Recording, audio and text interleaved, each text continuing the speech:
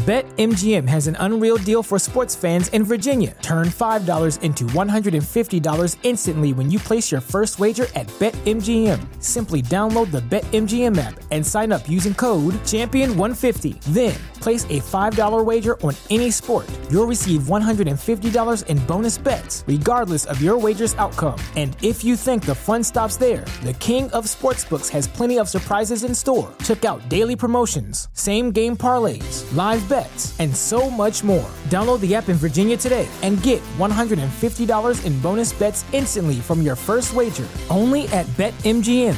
BetMGM and GameSense remind you to play responsibly. See BetMGM.com for terms. 21 plus only. Virginia only. New customer offer. Subject to eligibility requirements. Rewards are non-withdrawable bonus bets that expire in 7 days. Please gamble responsibly. Gambling problem? Call 1-800-GAMBLER. Promotional offer not available in Washington, D.C.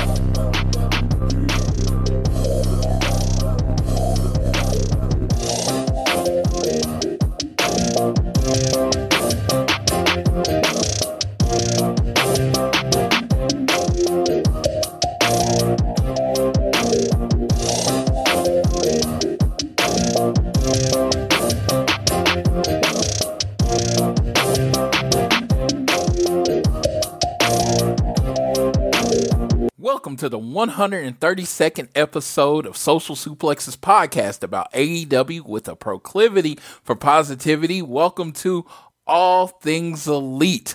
I am your host, Floyd Johnson, and it's a shock. I know you're here used to hearing the silky smooth tunes of Mr. Austin Szumowicz, but he is taking the week off to get some rest. If y'all don't know, he pretty much is one of the heads of a sports network. So he's had a really, really long, exhausting week. He looks forward to getting back next week. We got some notes from him. He sent a special message to all of you. But until then, with us is our frequent and consistent and host, Mr. from the Trick or Treater podcast, Mr. JR Perez. How are you doing today, JR? I am doing well, Floyd. Actually, as we just got done with finals at my university where I work at, so it's a sign of relief for every student, staff, and faculty on campus as we're going to enter into our holiday break for the next 2 weeks. Yes. I know that. I was just talking to Austin's sister, Sydney, and she was talking about how she was getting through the finals and getting through the rest. I know it's a very stressful time for all our college students. I haven't been in college in 20 years, roughly, so I don't know that stress. But winter is here, and the big story of the week is winter is coming to. Will be your Winter is Coming to preview and prediction show. I thank our good friend JR for stepping into the show. But before we get started on our review from Dynamite last week, I want to make sure you're downloading this fine show on Google or Apple Podcasts. Please leave a rating or a review. And if you are so inclined, you can leave a donation on our podcast provider, Red Circle. Please follow us. Please support us by following at AT Elite Pod, at Social Suplex, at Austin Szumowicz. Szumowicz is SZUMOWICZ, or me at Floyd Johnson Jr. Or JR, what's your Twitter? Yeah, they can find us at Trick or Treat Pod. Once again, it's Trick or Treat Pod on Twitter. You can access our link tree where we have a merch, where you can find us on Spotify, Apple Podcasts, and where else you would download podcasts. Currently, right now, for the holidays, we're taking a little bit of a sabbatical. Just been a busy time, so we'll be back fresh with some new ideas and a new take coming in the new year of 2022. Yes, you'll get some 2022 horror podcasts coming to you from the Trick or Treat podcast. As you may tell, I'm not used to doing this part of the show. This is not really my thing. I've actually come to depend on Austin, but I really did not want to skip this week because this week Winter is coming to you live from the Curtis Colwell Center in Garland, Texas. They do call it Dallas. For me, as I'm in Oklahoma City, I consider this my local show. I consider this my home show. They don't come to Oklahoma, but Dallas is only about 2.5 hours away. So I've been to every Garland show that they've had. So this will be my third show. So I'm very excited. So I really wanted to give our preview and predictions for the show so people can listen to it the day of. And I love doing the show with JR. Me and JR spend countless time on the phone just talking about wrestling. So we pretty much could just record ourselves having our normal conversation and pretty much call it All Things Elite if we want to. So yeah, you will definitely, this is definitely comfortable for us. But before we get to that preview and prediction, which I'm so excited for, we are going to talk about last week, December 8th, Dynamite review from the, as MJF would put it, the greatest place on the earth, Long Island, New York. So, so me and JR both watched the show. I think we kind of watched it together, right? You know, for the most part. Basically. Yeah. So, we're going to just go through and get what we think. So, as the show hits, the UBS Arena in Long Island, before the show hits, what comes into it, it is MJF's music playing. And we're like, oh, so they're starting with MJF. We're getting pumped up. And out comes CM Punk. And the crowd is booing them. The first real crowd to boo CM Punk. And CM Punk grabs the mic. He gets on the phone and he says, is that all you got? Chicago was so much louder.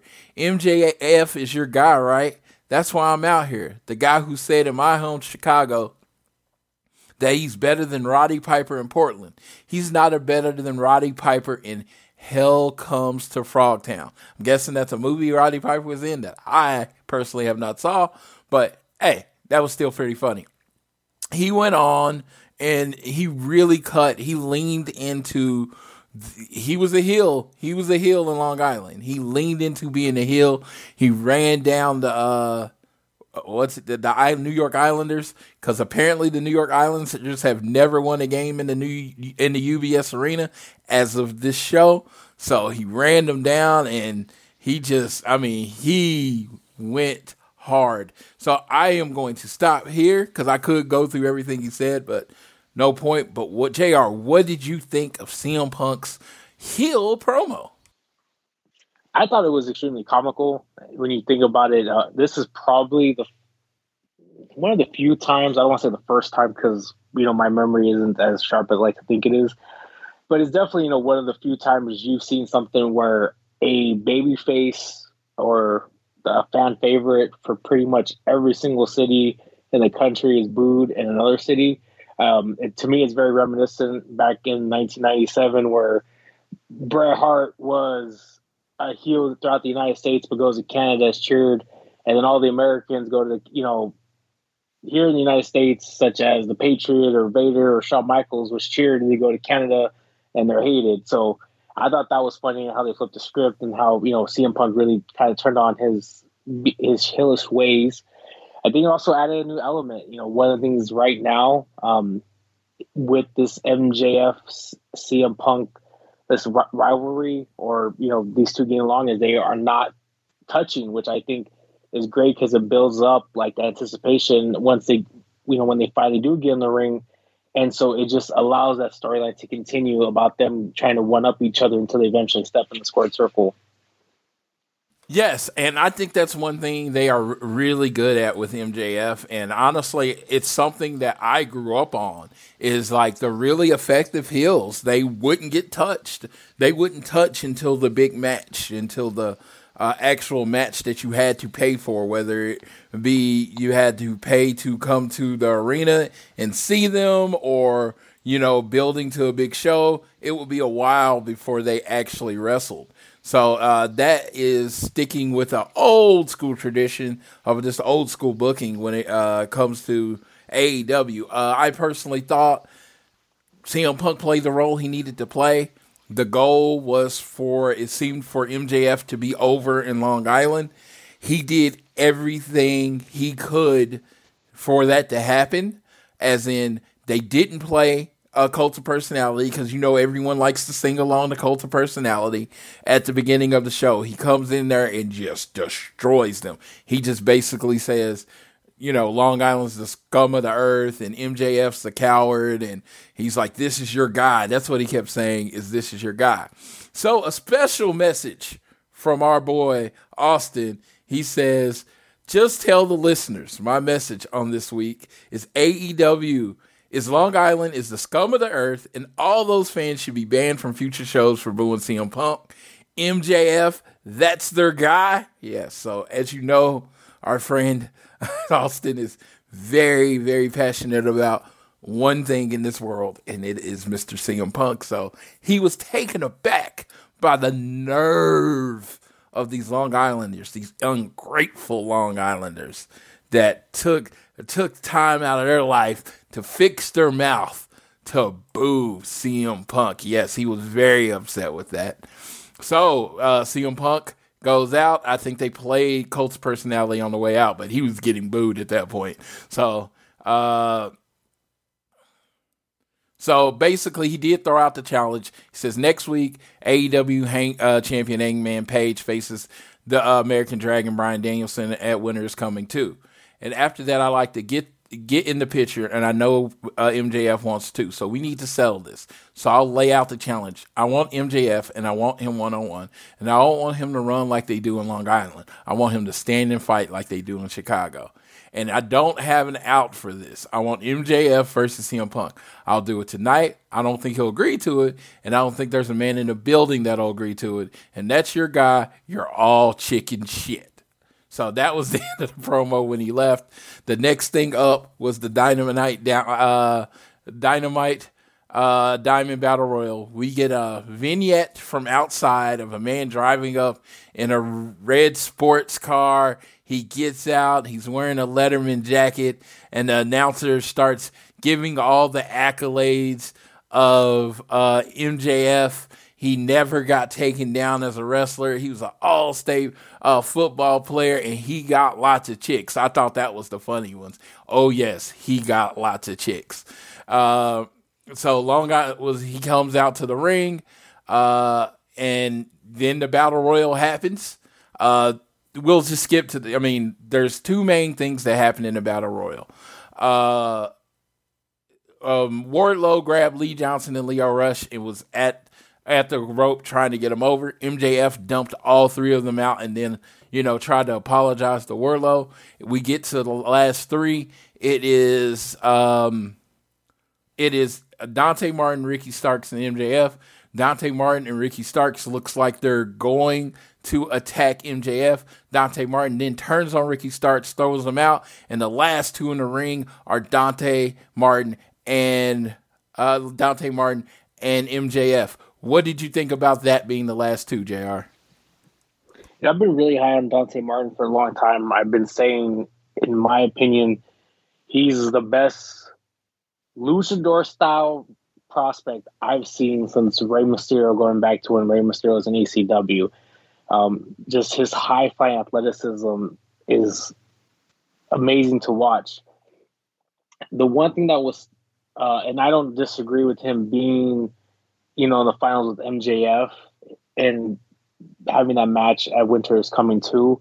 The thing that, for me, that was awkward or just wasn't, I don't know if it was needed or necessary, or maybe they could have added a little bit to it, was Dante Martin. All of a sudden, one week he joins Team Taz, and I feel like nothing came of it in the sense of it just stopped at that point. And then this happened at Winter, in the Diamond Dozen Battle Royal. And then he just throws Rick Starks over and takes off the FTW Taz, armband, and it's like, oh, I fooled you, but nothing was even said about it. So I don't know where they're gonna go in this direction. If MJF is gonna basically retain for 2 years in a row, or if Dante's gonna win, or it'll continue a Dante Ricky Starks feud. Who knows? But it should be a good match. So now we have the final set between Dante and MJF. Since my beautiful friend JR, my good friend JR, does not watch Dark, he does not get the whole story. Because on Dark, they had Dante Martin and Leo Rush. Dante Martin comes up to the Leo Rush, and he's like, I told you I had a plan. I told you I had a plan. And it was all part of the plan between Leo Rush and Dante Martin for Dante not to be the numbers game, not to play against Dante Martin in the Battle Royal. So it was Leo Rush's idea from the whole beginning, sir. So yes, you do know where it's going. He's part of the highest flight. The highest flight. I wonder how Darius Martin is going to feel about it. Because, they were top flight, and he said the highest flight. So that's better than top flight. So, I want to see what they go to do. But Taz is very upset they got swerved by Dante Martin. And he said he had a special announcement later on in the show. He got something for that. So then we have the acclaimed Max Caster and Anthony Bowens, and 2.0 Matt Lee and Jeff Parker with Daniel Garcia in the back with them versus Jurassic Express, Jungle Boy and Luchasaurus, and the Varsity Blondes, Griff Garrison and Brian Pillman Jr. with Christian Cage and Julia Hart, which I have to say, I did the Jurassic Park thing. I will never not make that mistake because, every time I think Jurassic, because of my age, Jurassic is Jurassic Park. So it's kind of funny. So they have their match. Let's see. Jungle Boy locked in a snare trap and forced Caster to tap. Eddie Kingston jumped Daniel Garcia to stop him from interfering. Kingston took the camera backstage with him. Ortiz was back there with Kingston. Daniel Garcia in 2.0 jumped Kingston and Ortiz. Garcia screamed Buffalo at Kingston and pointed his finger at him in anger. Buffalo. So, do you remember this match? What did you think of it? I barely remember it, so I don't blame you if you don't. It's just one of those matches where I think it's just to get a group of guys a win and also further other storylines, as we saw getting with Eddie Kingston in 2.0. So it feels like, at my point, Eddie 2.0 has kind of taken the spot of Angelico and Jack Evans. Where you remember Angelico and Jack Evans would talk a lot of crap, and they would beat lower people on Dark, but generally they would have their match on Dynamite and always lose. And it just seems like they're in that mid-card heel tag team position that used to be saved for Jungle Boy. Used to be saved for Angelico and Jack Evans. So the good thing with 2.0, and I believe is the one I'm referencing, is Jeff Parker, is they have a little bit of natural charisma, and they have the ability to talk, and they're kind of, I don't want, not chicken shit heels, but they are a heel that you would like to get beat up and they have done stuff that's similar to that type of role, and I think that's where they've been able to fit in with AEW, whether it was going after Mox and now Kingston, whether it was Sting and Darby. So they found a good little place for them in AEW. Yeah, they have definitely found their spot. I will always bring this up. I don't know how the WWE didn't make them work. They are such a WWE act. They have such a charisma. They are so funny. It just seemed like they were built to be like, let's just say I'd never heard of them before they came to AEW, and they were doing their act. I'm like, oh, these guys are going to end up in WWE. Vince is going to love these guys. They just get it. They're funny naturally. They can make everything work. And it was just, like I said, I will people have been on this, listened to this show, will know I brought it up. They're probably tired of me bringing it up, but I don't get it. I don't get it. It's just like these dudes have so more charisma in their pinky than most people have in their whole body. And they just, like I said, they can make everything work. I've seen them just make drinking a cup of coffee funny. The tough guys that get beat up. Like I said, I will never understand how it didn't work. Then we get, moving on though, we get backstage. FTR, Cash Will and Dax Harwood were backstage with Tully Blanchard. Lucha Bros, you've never beaten FTR. Your only victory is flute. I was illegal. We are the torchbearers of the tag team wrestling. Friday night on Rampage, we become the first ever two-time AEW tag team champions. Top guys out. I mean, just a simple little promo. I love what FTR does. I'm going to always be completely biased on how they're cutting promos. Do you have any thoughts on the promo of this? The more you hear him talk, the more you wonder. Not that it's great that they have Tully. That's not great, but it's like they could be their own act. Absolutely. Tully working the strategic line. Like I've always thought about, I know he'll never work there, but I've always thought about what if they actually got to work with Jim Cornette. And I don't know if it would work because Jim Cornette is usually the voice of his group. And Dax and Cash are so good at cutting promos and getting their points across, they almost don't need a manager. It was like, I think Tully finished off talking in this session, and I was just like, I don't feel like he added anything. And it's no disrespect to Tully Blanchard, one of the all-time great talkers. It's just, I feel like when they talk, they stand on their own. And the other problem, too, with Tully is he has, he brings the element of, that he's a horseman, he's a legend. He has gotten physical a little bit, but because of his age, he doesn't get physical too much. And the way that FTR is, they're, throwbacks to yesteryear. And during that time where there was J.J. Dillon or Bobby the Brain Heenan, or even closer today with some of managers in the last 10 or 20 years, heel managers get physical, and Tully doesn't really get physical or can't to a certain extent because of his age. So it's kind of, I don't want to say useless, but it's almost pointless of him being there because he can't do the things that a traditional manager would do if, let's say, he was 20 or 30 years younger. And it'd be interesting to see if they found an up-and-comer person that could be his new manager, could be FTR's manager. Absolutely. I completely agree with that. I think he would almost be more advantageous to a younger heel tag team. Yes. Yeah. Almost similar to like that, when Paul Ellering was with Authors of Pain. Yes. Yeah, he was perfect for them. Yeah, they were so dominant, he didn't ever need to get physical. So it just worked. But they couldn't talk. That was another thing. Paul Ellering did the talking. And that was the whole thing. FTR is just such a good act on their own. I don't know, again, all the time what Tully adds to that act, but, it's Tully. So you don't question that. So the next match we'll jump right into is the Young Bucks. Matt and Nick Jackson.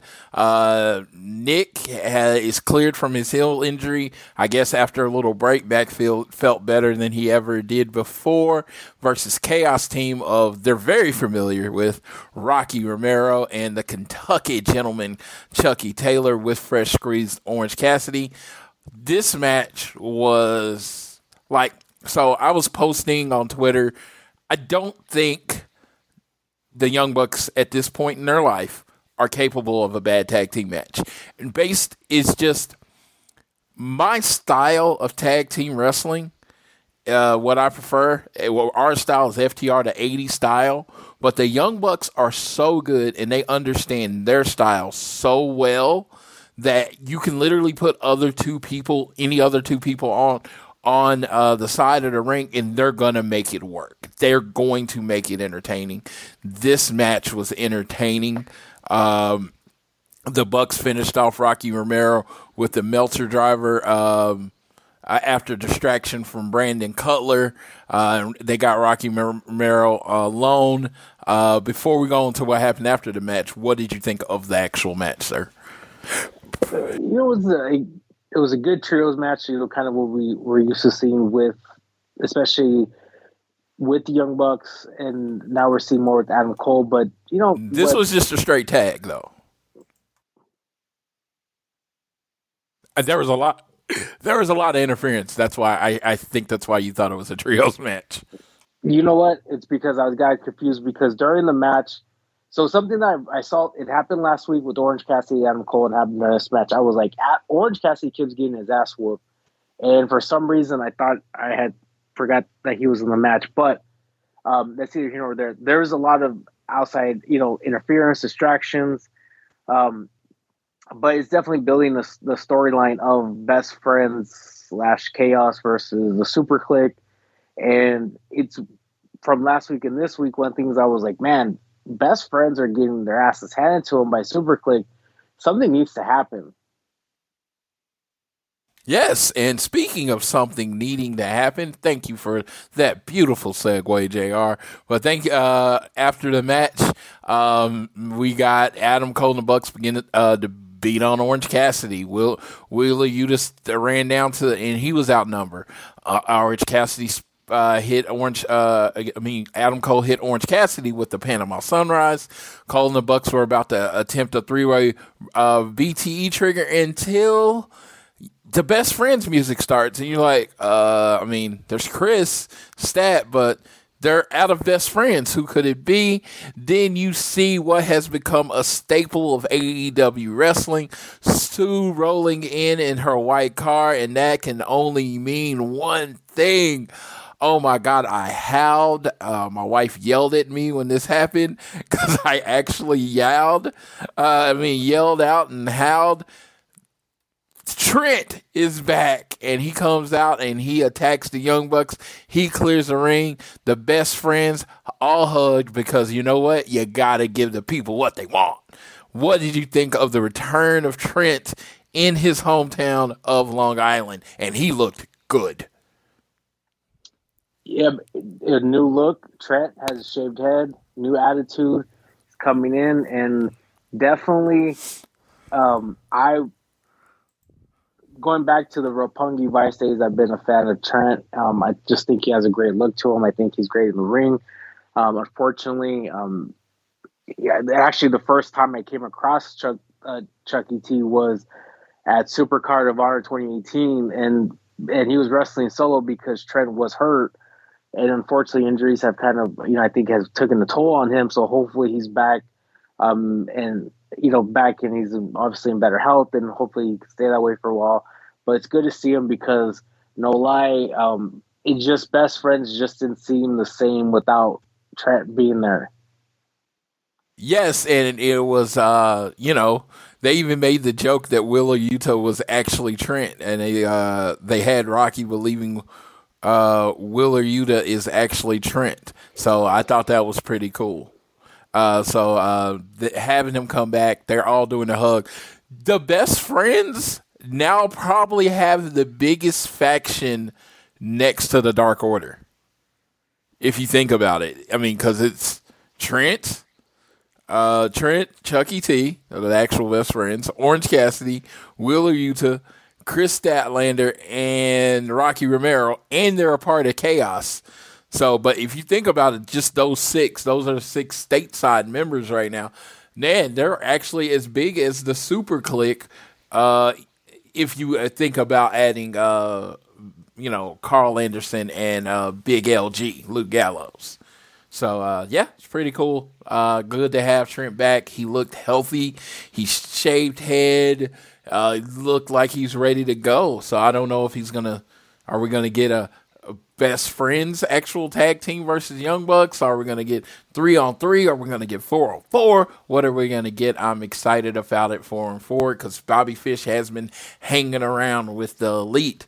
Ruby Soho was backstage being interviewed by Alex Marvez. They were interrupted by the Bunny and Penelope Ford. So this was, to me, the funniest part of the night. The Bunny said after Nyla wins, the title. The Bunny and Penelope Ford will be first in line for a match. They challenged Ruby to a match this Friday. Nyla ambushed Ruby, and when she hit her, in only a Nyla way, she yells, "Surprise, bitch!" and then hits her. I thought that was so funny. Did you catch that when it happened? Yes, I did. And one thing is, Nyla has some amazing one-liners during her time in AEW. Yes, but the timing and yelling of it, because like usually a sneak attack will happen, and in your head you're kind of yelling "surprise, bitch," and it's just that she did it, and it was just like she said what everybody was thinking when that came out. So I thought that was funny. We had TNT champion Sammy Guevara being interviewed by Tony Schiavone when the American Nightmare Cody Rhodes comes out. Cody said Tony Khan just announced that he'd be facing Sammy in the next Open Challenge, which is on Christmas. Christmas. So I have to describe what happened because it's not really broken down here. Cody comes out and he says, "Your Christmas Open Challenge has been accepted." And he looks at Sammy, shakes his hand, pulls him closely, and says, "Good luck, kid." Then teases like he's going to go out the hillside and then flips around and goes back out the face side. It was such a condescending moment. Like, if you didn't know, like, let's just say you've never seen Dynamite before and you saw the section and you asked a small child who's the good guy and who's the bad guy, they're going to say Cody's the bad guy. Because he was very much a dick in this. And it was not subtle. It was very much picked up. What did you think of Cody challenging good old Sammy G? The first match on AEW Dynamite from Washington, D.C., if I remember correctly, was Sammy Guevara versus Cody. Yes. And Cody got the win. And I don't believe they've had another match one-on-one since. Correct. They have not. They have not touched since then. Cody went on to become a two-time TNT champion. Lost the belt to Darby and the lineage eventually gets to Sammy Guevara. So Sammy Guevara, obviously, in a lot different position he is over 2 years since that match. And so I'm sure he would love to get that loss off his record by potentially beating Cody. And Cody never, had get an opportunity to win the TNT title back since he lost it last Full Gear. It will definitely be an interesting match. You definitely, one of the things I liked, it was kind of like Cody saying, "Hey, good luck, kid." Because it's like, hey, you may be the TNT champion, but I still have your number type. And that's the part to me that would be interesting to see where that goes, because just of all the talk of the, potential Cody heel turn. And just on a quick discussion as far as this Christmas match. So Rampage Christmas Eve falls on Friday, but the Christmas story has traditionally for decades, it seems at this point, has aired a 24-hour marathon of A Christmas Story, typically starting on TBS, but they've also been doing it on TNT. So beginning at 9 p.m. on Christmas Eve until 9 p.m. on Christmas Day, typically A Christmas Story will be aired. So because of that, Rampage will not air on Christmas Eve. Friday, it will air after A Christmas Story marathon on Christmas Day, December 25th, which is a Saturday. So that is when we'll get Sammy Guevara defending his TNT championship against Cody Rhodes. Yes, and I just kind of want to do a tiny interlude here. Title matches on pre-recorded shows. I don't like them. I understand why they have them. They draw, but I don't like them. Because I don't think you're going to ever do a title change on a pre-recorded show.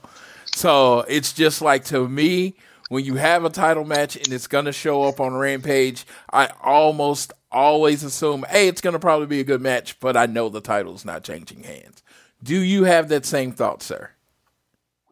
I don't believe there'll be a title change. I do think there potentially could be something of importance that happens, but not a title change. Yeah, like I watched the show and I'm waiting on something to happen, but I just know that the champion is going to keep the belt. That's how I feel. And I'm not saying this for AEW. It's just because of the words of spoilers, as soon as that title changes hands, however many thousand people are in there are going to be on their phone tweeting out that the title changed hands, and it's going to be spoiled anyway. So it's like all that excitement and hype that you get from a title change, you won't get because the show's pre-taped. So I just don't think they're ever going to change the title on a pre-tape. I may be wrong. I may be super wrong, but I just don't feel like it's going to happen.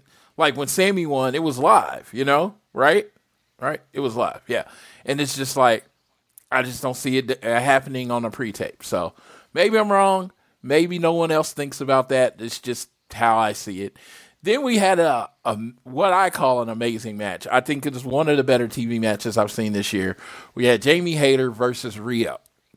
Big thing with this match, it was just like, it was really exciting. And Riho and Jamie's trained in the Joshi style. She's worked in Stardom, so they had amazing chemistry. The crowd was not into this match at all. There was no heat from the crowd into this match. But if you just watch it and you just pay attention, don't pay attention to the crowd, it's an amazingly worked match. I thought Jamie Hayter was very physical. Riho played the underneath really well, and in the end, Riho sent Hayter crashing with a crucifix bomb and then the running knee, and Riho pinned Hayter. Britt Baker and Rebel jumped in the ring after the match. Baker applied the lockjaw on Riho, trying to incapacitate her before their upcoming match. What did you think of this match, sir? I thought it was okay. I've always felt I've been kind of hard on Riho because as I'm a sizist in professional wrestling, I like big, giant individuals. And Riho, I think, is extremely talented, but because of her size, I think sometimes things happen that makes certain spots difficult. And one of the ones that was interesting was on the outside. Jader was talking with Britt and Rebel, and Riho was climbing the top turnbuckle to do basically a splash to the outside. And I don't know what went wrong, but it's almost as Riho hit Hayter and bounced down, but Hayter was able to catch her. So for me, Riho just isn't my cup of tea. And I think it's just because the style she wrestles sometimes against bigger opponents. Because I think if you look at the women's division in AEW, and I think Jamie's one of them, she's just a little bit bigger than Britt Baker or let's say even Ruby Soho. So I think it's just sometimes difficult to pull off some of the offensive maneuvers that Riho has. Yeah, I mean, and you know what? Not everything's for everybody. Riho is really, really small, so... Oh, I'm sorry, I had to sneeze there for a second. Riho is really, really small, so some people can't get behind that, especially with our offense. But, yeah, I really enjoyed this match. I thought it was one of the better women's matches that I've seen worked. And then we had Tony Schiavone out to interview the varsity. Oh, yeah, sorry, I skipped over very important. Taz had his major announcement this Friday on Rampage. Taz sends Hook. So Hook, and he'll face Fuego del Sol. Hook will be making his debut on Rampage as he faces Fuego del Sol. Then we had Tony Schiavone interview with the Young Bucks on the Varsity Blondes, not the Young Bucks, the Varsity Blondes on the ramp. When the arena lights turned out, Malachi Black appeared out of darkness. He blew black mist into the face of Julia Hart. She screamed in agony. The lights turned out, and Malachi was gone. So what did you think of that, sir? Where do you think that's going? I'm confused because the last time I felt we had Andrade and Cody, we had Pac and Malachi after it was Andrade and Pac and Malachi and Cody. I think things are broken off in those two feuds. I thought things were still going on with Pac and Malachi, but I have no idea what's happening. I'm assuming we're going to get to a match with I'm going to say Griff Garrison and Malachi. Because that's how it kind of seemed based on like Griff's mannerisms, and it's one of those things where maybe it'll happen in 2 weeks just to get Malachi, a win that eventually lead to a bigger match. But I'm just a little bit confused. I don't know why this happened. I like being in that position sometimes. I've seen different takes online that this could be turning Julia Hart to the dark side. I would be intrigued to see what that looks like as maybe the House of Black is growing.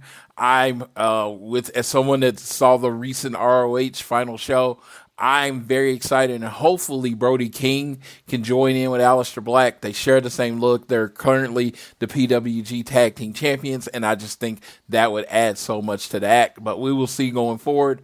What this means for Malachi Black and Julia Hart going forward. The next thing was the main event. It was Bryan Danielson versus Dark Order John Silver. Yeah, he beat him up. I mean, John Silver looked good. I think he looked good.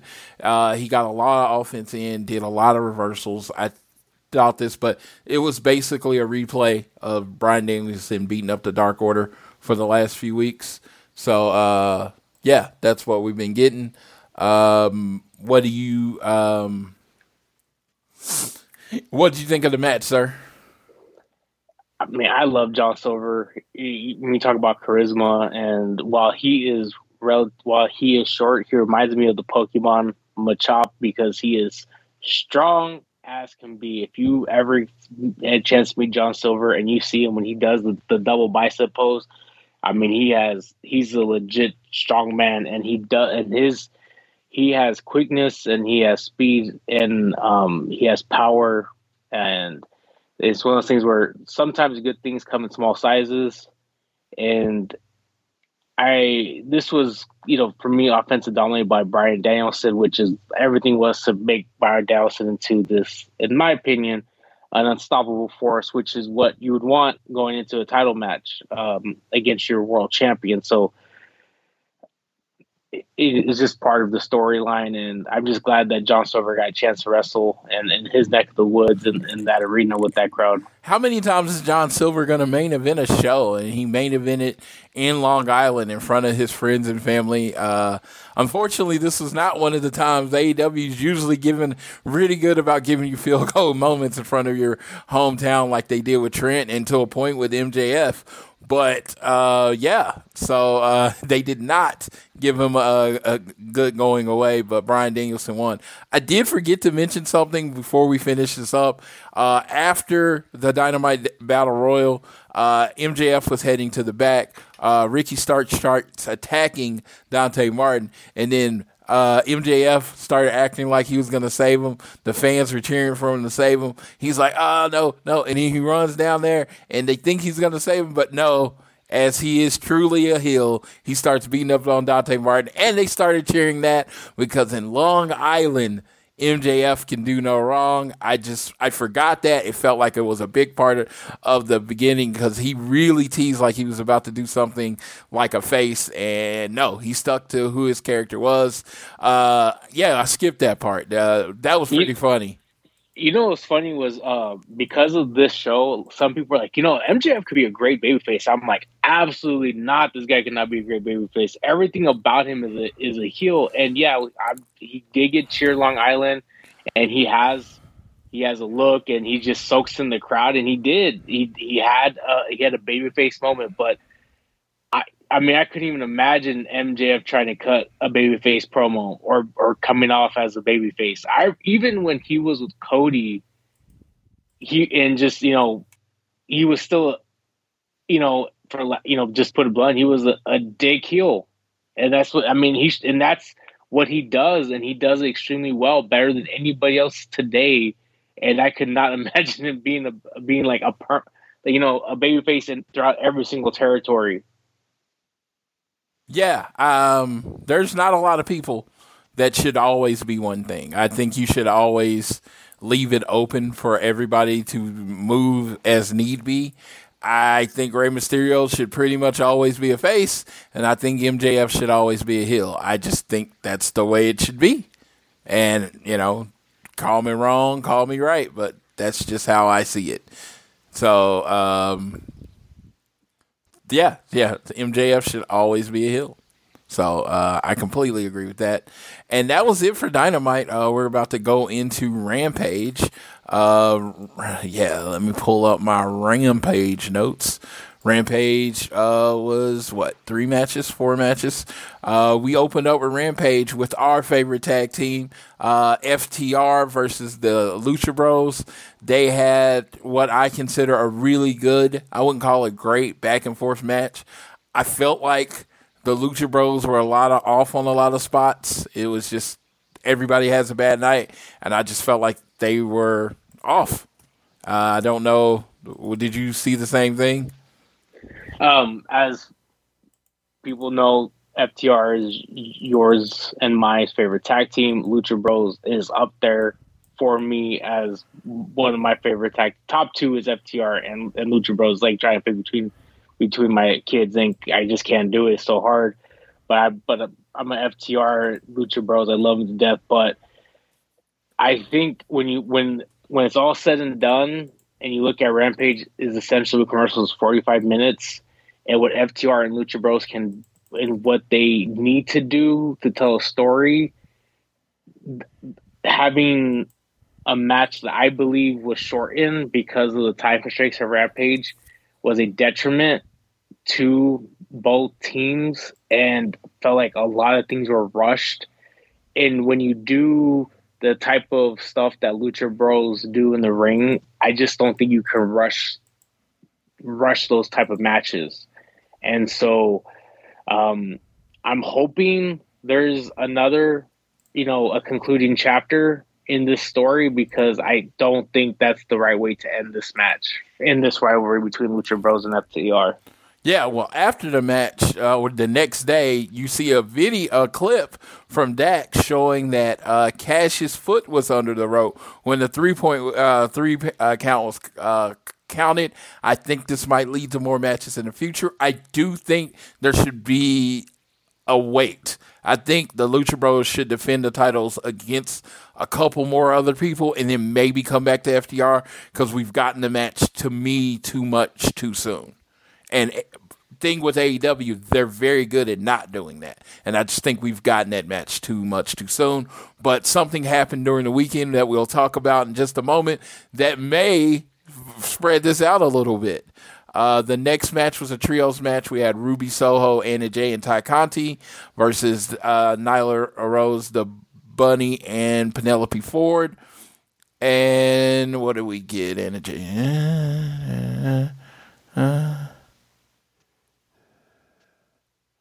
Okay, hold on a second. I don't remember who won. So,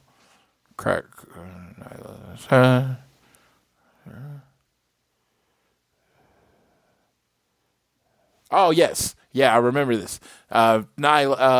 Vicky passed Brass Knucks to the Bunny, and she decked Anna Jay. Nyla Rose hit Anna Jay with the Beast Bomb and pinned her. Nyla Rose enlisted Penelope Ford and the Bunny to take out Ruby Soho, and ahead of the semifinals, how much damage did they really do? I thought this was a good match. I don't think I really think they should have hit Ruby with the Brass Knucks. I really think that should have happened. But in this case, Anna Jay took the Brass Knuck shot and lost. What did you think of this match? It was, to me, to tease, to set up your Nyla Rose, Ruby Soho semifinals for the TBS championship. There's some, as we said earlier, with like CM Punk and MJF, they're furthering storyline without touching. In this situation, and it's happened before, where you get 2 competitors in the ring, and sometimes it's in a tag match. Sometimes they're even on the same size of a tag match just to get that interaction. So I thought it was, giving us a little bit of a taste before we get that semifinal match. Yes, absolutely. It is leading to something going forward, and I love that they're building on They're building on what's going forward, moving to that match, and it's just adding storylines into the TNT tournament is good. The next match we had Tony's backstage with Darby Allin and Sting. They get attacked by FTR. FTR held up Sting until he was about to kick Sting. Darby Allin launched himself into FTR, knocking him down before Tully could get the kick in. Cash sent Darby flying into the loading dock door. FTR held up Sting again until he finally connected with the low blow to Sting. One more time, Sting. Tully stayed with a spurt. I just have a feeling, strong feeling, a flow. It's coming through strong that it seems like that we're going to get FTR versus Sting and Darby on Rampage. What do you think, sir? Well, we've had the match before, and I thought the issue was dead. And for us to transition to this from the Lucha Bros, as well as some other stuff that occurred over the weekend, I'm not sure why this is happening. I thought, and I don't know how far you go with this, especially with, it's, I don't want to say I feel Darby's lost, but since getting Sting and losing the TNT championship, while we had the good feud with CM Punk, but he's since lost to CM Punk, lost to MJF. I really think he needs some big singles wins to get back, where he was at this time last year. I will tell you this: Sting performs in Dallas. That's how it is. So we're in Dallas. That's why they did the match, so Sting can wrestle in Dallas, because Sting is from Dallas. A lot of people don't know that, but Sting lives in Dallas. That's his home. So wait, he's not from Venice Beach, California. I mean, he might have been in the 80s. I mean, I don't think do they say he's from there now? I don't think they say anything of where he's from. Yeah. As of current writing, he is not scheduled, but that doesn't mean he won't be for Rampage. Yeah, that's what I was saying. I think it's going to be on Rampage because they don't have any matches scheduled for Rampage at this point. So I just think that's how it's going to go. Maybe I'm wrong. Maybe I'm right. I'll be happy because I'll be there no matter what. So then we had Taz versus Fuego del Sol. And actually, let me just say this. I'm going to let, because JR has had some feelings about this match. And JR has watched this match, I think, at least 5 times. So honestly, this is the first we do this with when it comes to Austin and CM Punk. I'm just going to let you take the review on this. Go. Well, as we know, this was the debut of Hook, who is a second-generational star, the son of Taz, and he comes out to an Action Bronson song called Chairman's Intent, and I thought the song was pretty awesome. I'm a country boy, but when I heard the song, the way it started, I thought it was really cool. He comes out, and Hook has this, as soon as you see him, he has a swagger about him. He just has a look that he knows he belongs there, and that he knows he belongs there. Gets into the ring and goes straight to the turnbuckle with his back towards his opponent, who's Fuego del Sol, and the referee, and he's just like waiting, like, just let me know when the bells ring, because I'll get started. And I think they couldn't have picked a better opponent for him in this first match. Fuego del Sol. Fuego del Sol is, he is a luchador, does a little bit high flying, but he can bump like crazy, as we've seen. I think, unfortunately for Fuego, his record is like 7-33. I think heading into this match, so he is on the end of quite a bit of losses. But again, that's why he's there with AEW. He has a position there, and the match starts. And quickly, the first thing you notice about Hook as they go into a collar and elbow tie up is his transitions to collar and elbow, to a headlock, belly to back, judo throw, and back again to another judo throw that occurs. He's utilizes pretty, in my opinion, great grappling. I think for the most part, the transitions he was doing was extremely fluid and tight. It didn't look like it was forced. It didn't look like him or Fuego was waiting on spots. He did very well in what he was able to do. We saw him do some counters. One was a hip toss counter. One was a counter to the tornado DDT of Fuego. It just really takes it to him, and eventually ends up using a Taskplex, as well as, I grew up with, the first time I heard it was called the Cut the Hydromain, also known as Tasmission, on Fuego to get the tap, but which we found out later will be called Red Rum, which if spelled backwards is murder. So Hook in a squash match gets the win over Fuego del Sol, and there's a lot of hype about it. I will say, what you did see is offensively, some of the things, he is a natural athlete. There's some things when you go into professional wrestling, is some people are natural athletic and some are not. I'll give you an example.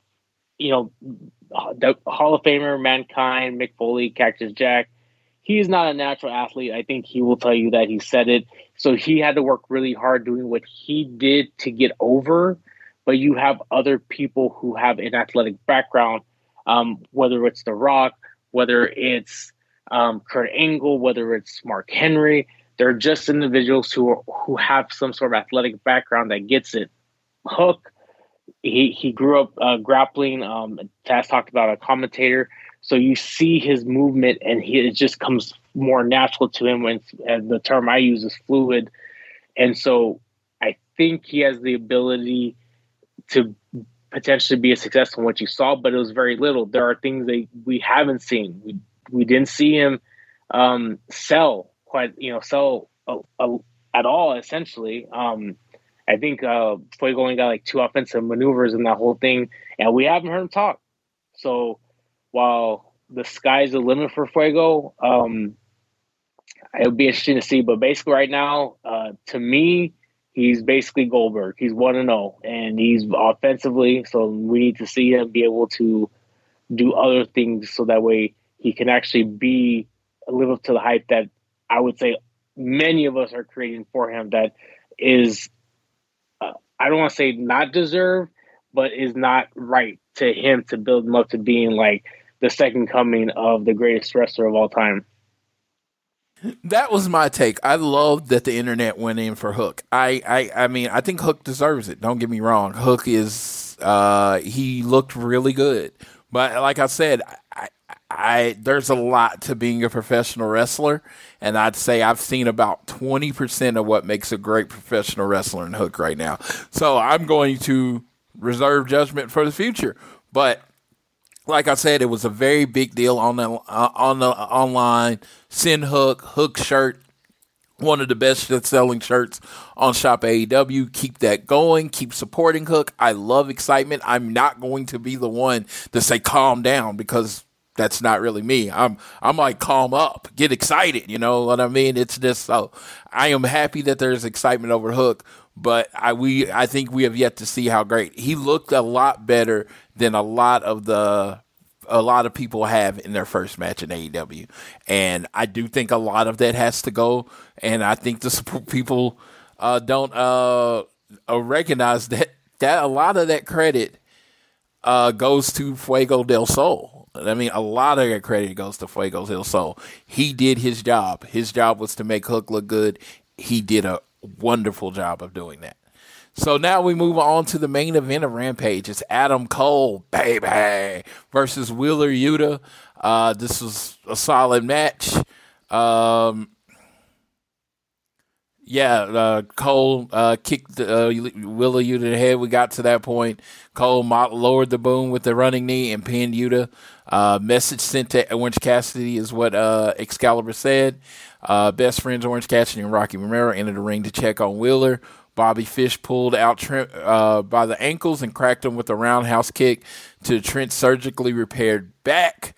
The Young Bucks and Adam Cole descend on Orange Cassidy, Wheeler Yuta, Chuck Taylor, and Rocky Romero with the stomps. look at this. Cole and the Bucks with all out assault on the best friend, said Excalibur. The Bucks held Orange Cassidy as Adam Cole kicked Orange with a low blow. Bobby Fish rolled Trent back in the ring. The triple BTE trigger on Trent to say, welcome back to AEW. So, what did you think of this match and the finish?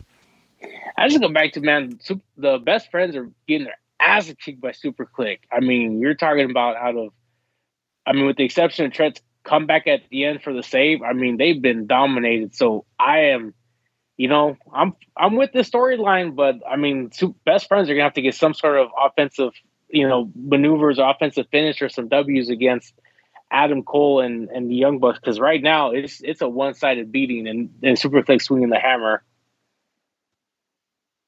Yes, it's very much one-sided. I'm thinking this is going to go to a street fight because that is honestly like the best friends signature match, and I think we're going to get a best friends. We're going to get the original three: Orange Cassidy, Chucky T, and Trent versus Adam Cole, baby, and the Young Bucks. That's what I think we're ultimately leading to. I'm very excited to see that when that happens, but we got a lot of matches and a lot of things set up.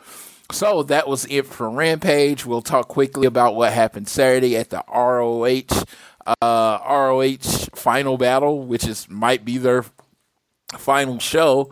The thing that is AEW related is there was a tag match between the Briscoes and FTR, who have had a back and forth going on Twitter.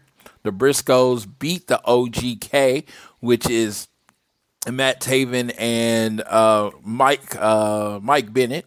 They beat them. Maria Kanellis actually came down to the ring to him. But yes, that match happened, and after the match, after the Briscoes won, the lights went off for an exceedingly long time. Even JR was like, dude, when it's going to come back on? And who comes back on is standing on the apron is who else but FTR, Dax Wilder, and Cash Wheeler. Dax Harwood and Cash Wheeler. I don't know why I said that. Dax Harwood and Cash Wheeler, they jumped in the ring. A fight ensued. The breakups happened. More fighting happened. And they brought it. Dax then sent a tweet today, or I think he sent a tweet a few days ago, and basically said talk shit, and then the Briscoes left a very Briscoes promo return that it looks like we're going to eventually, maybe in AEW, get FTR versus the Briscoes. How excited are you about this, sir? For close to the last 20 years, I believe Ring of Honor was founded around 2001. I remember seeing a video. I think I still have it here somewhere. It was Eddie Guerrero's run in Ring of Honor, which was two events. It occurred, I believe, it was 2002. And J. Mark Briscoe was on those cards. So that's how long they've been a part of Ring of Honor. I mean, going back for almost 20 years, they've been a part of Ring of Honor, I think, for the entire run. And they've been known in those almost 2 decades as one of the best tag teams to be in professional wrestling that has never set foot in in another company outside of Ring of Honor, not TNA, not WWE, and now not AEW. Obviously they were New Japan at one point that I do remember, but they were known as one of the best, to do it. And FTR is known as one of the best teams. And when you look at whether it's just something that's raw and something that's organic and not forced, and kind of a throwback to just brutal nostalgia type tag team wrestling. I don't think you can get it better than Briscoes and FTR, and it definitely would be interesting to see what is the environment. One would think, man, this would be great for AEW Revolution in Orlando. I said, man, what could be if they wanted to do it sooner? you have the first ever special for AEW Battle of the Belts, and you have the new Ring of Honor Tag Team Champions of Briscoes versus the AAA Tag Team Champions FTR in Charlotte, North Carolina. I'm not saying it's snapping there, but it seems like, man, stars align perfectly. Champion versus champion on the event called Battle of the Belts. So only time will tell, but it's definitely going to be a lot of fun, and it's going to be extremely physical. I don't think, probably the exception of DIY and American Alpha, but it's going to be in a different way. This is going to be a physical, brutal matchup. It's going to be a fight. Yeah, and no flips, no fist, just fist. This is what this is about. This is what they're talking about when they say no flips. This is going to be a fight. They said they did an interview last week, and they said, "Hey, we're going to make the Briscoes happen." The Briscoes, they've been sniping back at each other, and it felt like it was coming. And I just love how they laid the foundation for this eventual feud that, like I said, I'll be honest and say I didn't even know I wanted this feud until I saw them look face to face, and I was like, oh my God, this might be magic. These four might be exactly what each other needs, because they're kind of the same no-nonsense style. So it's going to very much be styles that match up with each other, and it's going to be fun. Like FTR dealt with the Bucks, a lot of fast pace. It's a very fast paced new style of wrestling. They've dealt with the Illusion Bros, very fast paced style.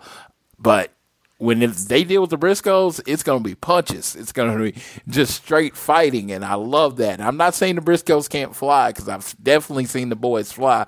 The Froggy Bow, it's one of those moves just that is stuck in your head. But good Lord, I think this is going to be fighting, and I don't think this is going to be one match. I think this is going to escalate. So I'm looking forward to it in the future. I'm hoping I'm at each and every one of the matches. And I've told JR, and I flat out said it, if I have enough time, if I have enough notice, I'm not talking about tell me on Friday for a Wednesday show, but if they say in 2 weeks, this match is going down, in that 2 weeks, your boy will be there.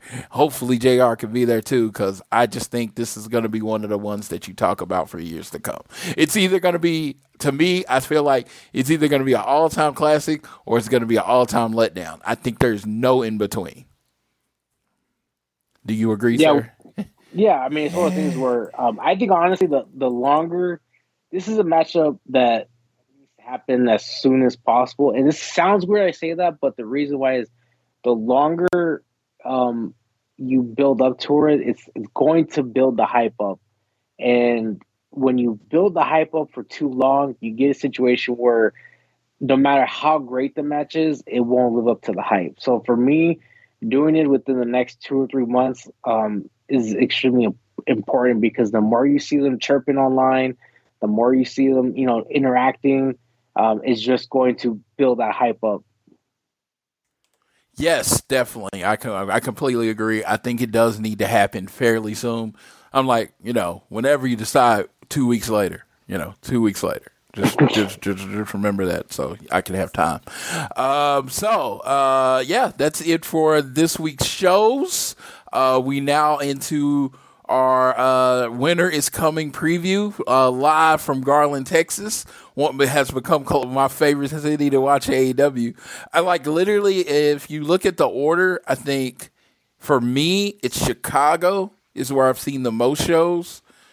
Jacksonville would be second, and then Dallas is third. So I'm really looking forward to going again. And this will be my wife, who is attending with me, first show. So I'm very excited for my wife to attend the AEW show. I've gotten to know a lot of people around, where the security and stuff, and, where I wave and say hello, and they know who I am. So it'd be cool to be like, hey, this is my wife.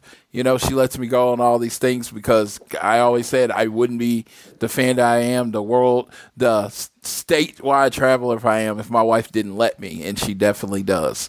So there's only 4 things announced. I thought we might might get an announcement on the 14th about another match, but we didn't. So we only have 4 matches, so just going to go kind of in order. And JR wants to say the match, just let me know who you think's going to win and any other comments you have. Dynamite Diamond Final, MJF versus Dante Martin. What do you got? I'm going to go, I don't know if it's going to be considered an upset, but I'm going to go with Dante Martin. I just think he's an up-and-comer that a lot of people like, and, it's MJF. MJF has had that ring for over 2 years, and I think it's time to crown a new champion, and I think it's going to do more for him than it will do for MJF. And I absolutely agree. I think Dante Martin will win. I think it'll definitely have something to do with Lio Rush and CM Punk having some kind of interference in this match. And MJF is one of those people. He's only been pinned by Jon Moxley, Jungle Boy, and Chris Jericho, right? To my knowledge, yes. I know for a fact Jericho and Moxley. I think Jungle Boy was in a tag match or something like that. Yes. So he doesn't get pinned a lot. So when he loses, it means something. So Dante getting this win would definitely mean something. He can say, I beat MJF. I pinned MJF. No matter what goes on around it, and MJF is going to say it's because people interfered, and that's going to make him want to fight CM Punk more, which is, I think, the goal of CM Punk. The next match we're going to talk about is the match I'm honestly most looking forward to. It is Serena Deeb versus Hikaru Shida 3. And I'll start. The reason I'm mostly looking forward to this match is because I've seen these two wrestle before. They have super chemistry, and they did this thing where Shida beat her to keep her from getting to 50, and then Shida won the second time by roll up, and it's just a very exciting non-title feud, which I think is very important for them to establish that the women in their company can have feuds that are not for the belt, because that's what kind of makes the women secondary, because it's like if it's not for the belt, then the match don't matter. So this match definitely matters.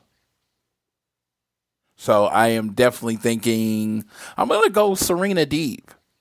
I'm going to go Serena Deeb on the win. So what do you think, sir? I think Serena Deeb, and I will say this, at the end of the day, I think the winner of this a match between Shida and Serena Deeb will be the first challenger for the TBS championship.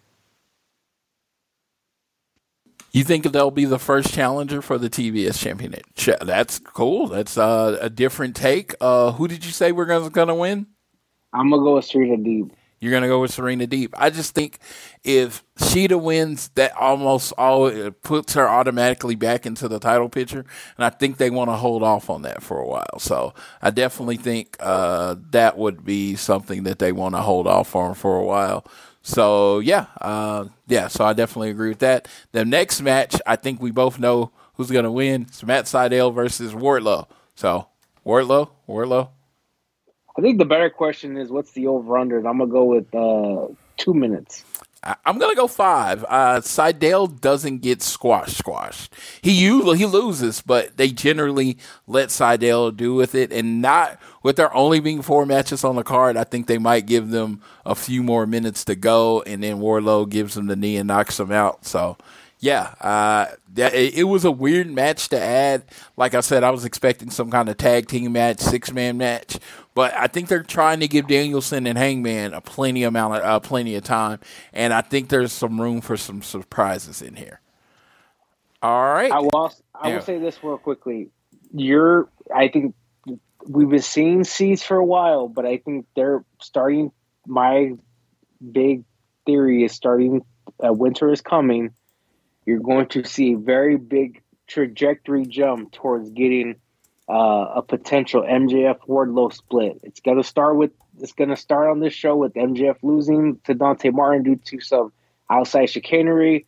We're definitely going to get to CM Punk and MJF, but I think after that we're going to get to Wardlow and MJF before the end of the year. But I'm going to say before summer gets here. All right. Yeah, that would be awesome. I will definitely check on that. Hold on a second. All right. And last match, and I'll let you start. Bryan Danielson versus Hangman. I mean, you cannot have Hangman lose the championship in this first title defense. It's going to be a hard. Obviously, you know how Bryan Danielson wrestles, hard hitting, grappling. He's going to stretch you. He's going to hurt you. But at the end of the day, I just think that, Hangman Adam Page is going to persevere. And what a better way to start your championship reign. You beat a gentleman who many think is the greatest professional wrestler in this era, Kenny Omega. And his first successful title defense is against a man who many believe is the greatest of this era, Bryan Danielson. Yes, I think it's going to be an amazing match. I think it's going to be action-packed. I think it's going to be an action-packed match that will tear the house down. Bryan Danielson, like the Bucks, impossible to have a bad. He is impossible. He just doesn't have bad matches. So I think he's gonna be. I think he's gonna be the one to definitely carry this to the great, and he's gonna play the heel that Hangman needs him to play. And I think after a match, I think we're gonna get the handshake. And I think Bryan Daniels like, I needed to do what I needed to do to get the best out of you because I wanted to face the best. I needed angry Hangman. So I did what I had to do to get that version of you. So he's not really a bad guy, but he had to play a bad guy to get what he needed out of Hangman. But I am just honored and tickled pink to use an old man term that I get to be there for this match. I think Bryan Danielson, if not, he's one of the best in the world. I think Hangman is just getting into his zone, and I just think this is a match that can show you what Hangman is capable of doing. I do think we're going to get a big debut after the match. I don't know who it is. I just have a feeling that they're going to set up big as far as somebody as either the Hangman's next challenger or whatever, but I am looking forward to the show, and I am going to just enjoy it all. Yeah, any thoughts? Any other thoughts, sir? No, I just think it's actually cool that you'll be able to be there. And I don't think you mentioned it, but you will have been at both Winter Is Coming. You were there last year at Kenny Omega, Jon Moxley in Jacksonville. Now you're here for Hangman Adam Page and Bryan Danielson in Garland, Texas. You've had the opportunity to see many big world championship matches in AEW's history. So I just think that's awesome. And, I think, as Tony Khan mentioned, definitely tune in tomorrow as well, because there may be some surprises as well as in subsequent weeks. So tomorrow should be a big pay-per-view level event in Garland. All right, and that's it for our preview from Winter Is Coming. Just a few news and notes. AEW Revolution Weekend is going to be March 4th, 5th, and 6th in Orlando, Florida. It's going to be at the Edition Arena, which is owned by UCO. It's where their college basketball team. Tickets go on sale Friday with the pre-sale being Thursday morning.